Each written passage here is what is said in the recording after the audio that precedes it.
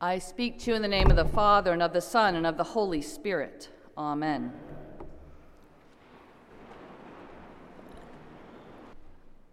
I know this may come as something of a surprise to you, but the church, our church, is not known for moving rapidly.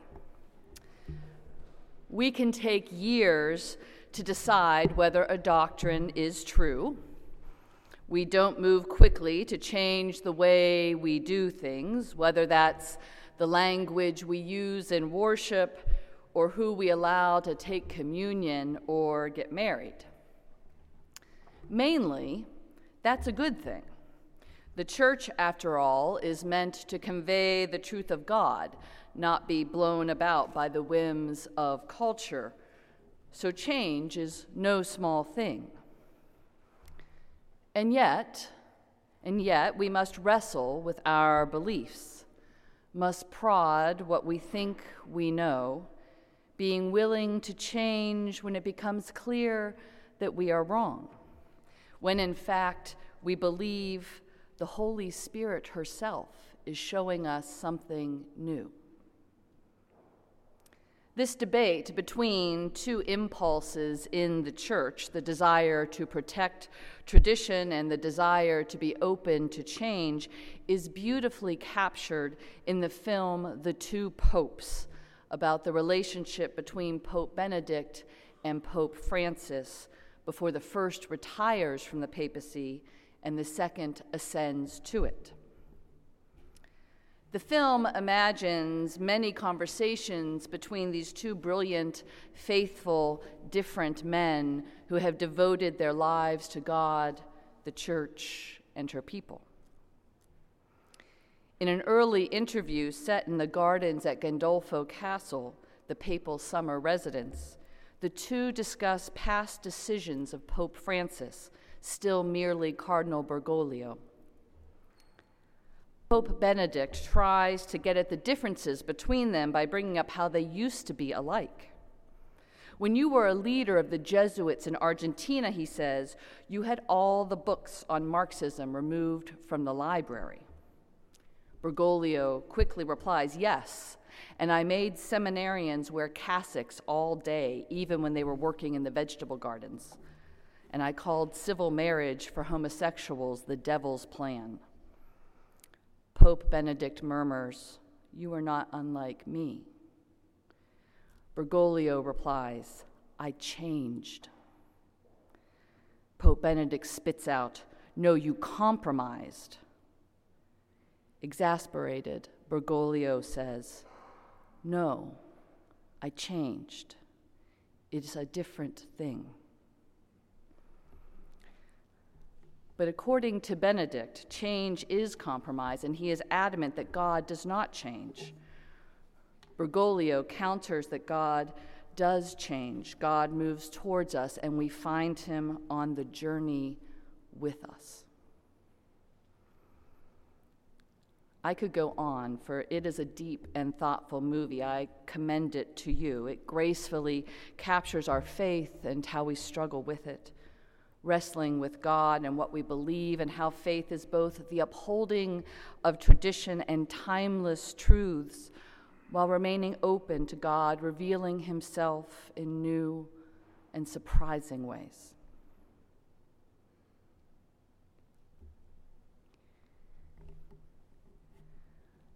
And certainly John the Baptist is forced to change his mind.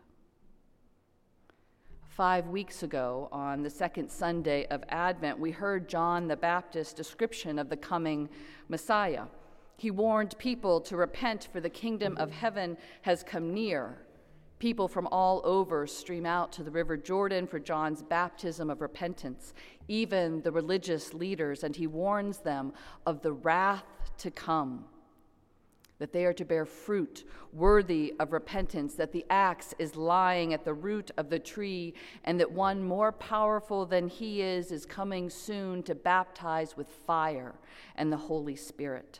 He's coming with his winnowing fork to separate wheat from chaff.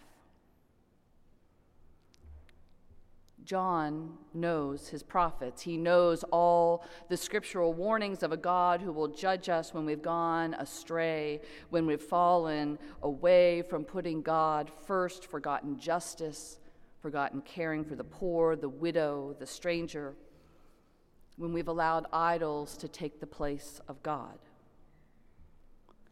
John is trying to warn and protect, and rightly so. He wants people to change their ways so they will not be crushed in the judgment of God, the coming Messiah. He baptizes people as fast as he can so that they might show true repentance, be cleansed to start new life.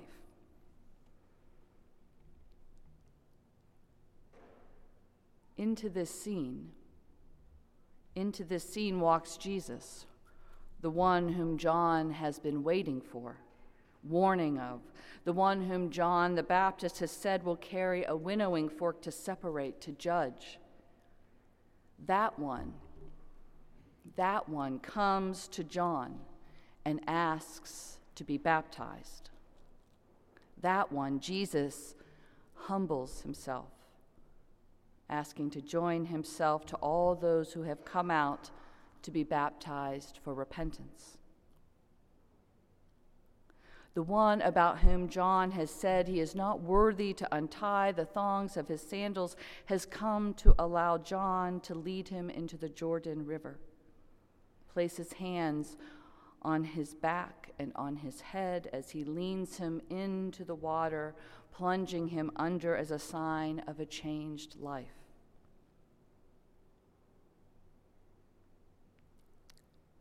This doesn't fit anything that John thinks he knows about the Messiah. It doesn't match what he's been preaching about the Messiah. So John protests, I need to be baptized by you, yet you come to me? Suddenly, John the Baptist has to see everything anew. He thought he knew who Jesus was. He devoted his life to preaching about his coming, and then he finds he must change his mind.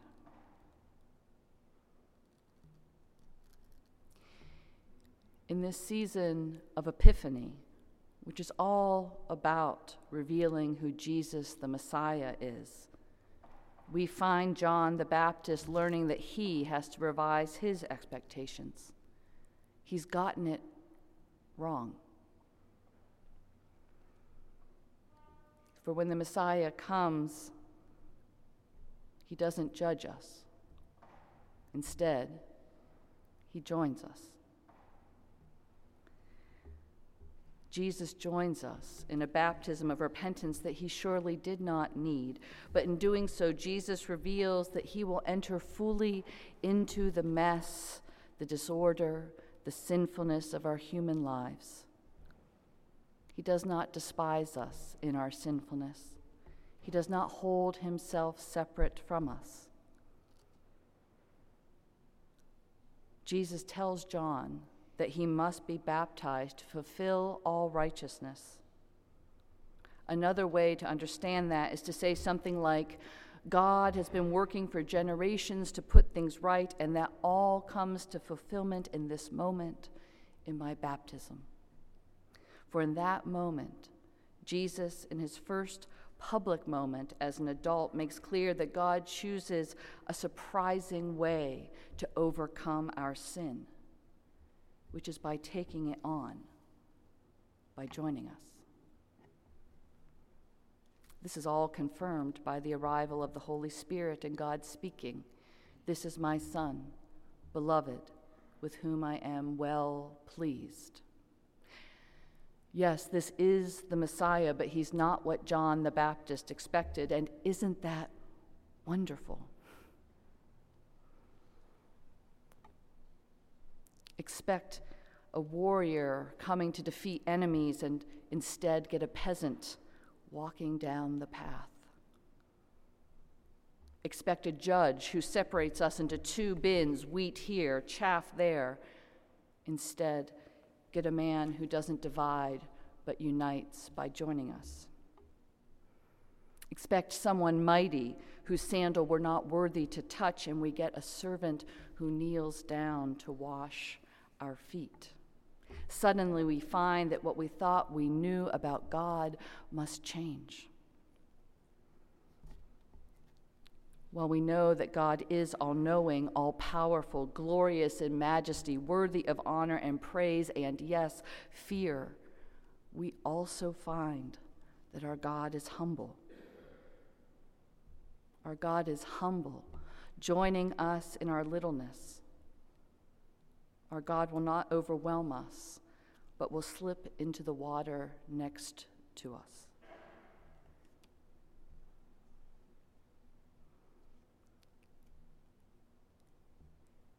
If we allow God to surprise us, to change our minds, to see the humility of God, that God is on the journey with us, well, I think that allows us too to be surprising and humble. For while it is true that we are beset by sin, it is also true that we have a humble, merciful God eager to forgive. And if that's all true, well, then we're free. We're free. Free from fear. Free from shame. Free from the need to impress others or to justify or prove ourselves. We're free to stop trying to win at anything. And that means that we too are free to enter into the mess of one another's lives without fear, for we have been freed by Christ. We are free to be humble. We're free to admit when we're wrong, to ask for help, to ask for forgiveness.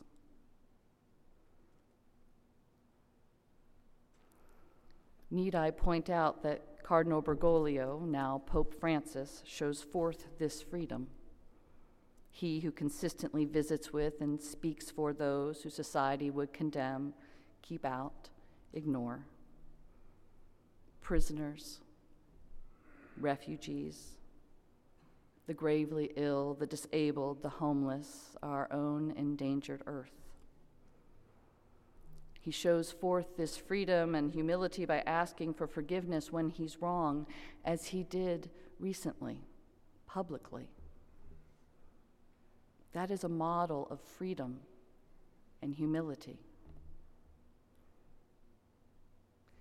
But if we believe that our Lord Jesus came to us in humility, willing to join us, if we believe that God sees us as we are, sinners all, and still wants to be with us, freely forgiving and loving us, well then, we are truly free too.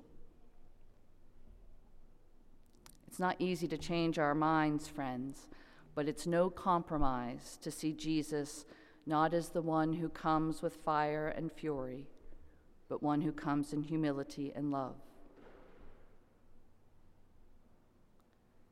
As we renew our baptismal vows today, let us too come in humility and hope, confident that the one we prepare to meet one day as judge comes to us first in love. In the name of the Father, the Son, and the Holy Spirit. Amen.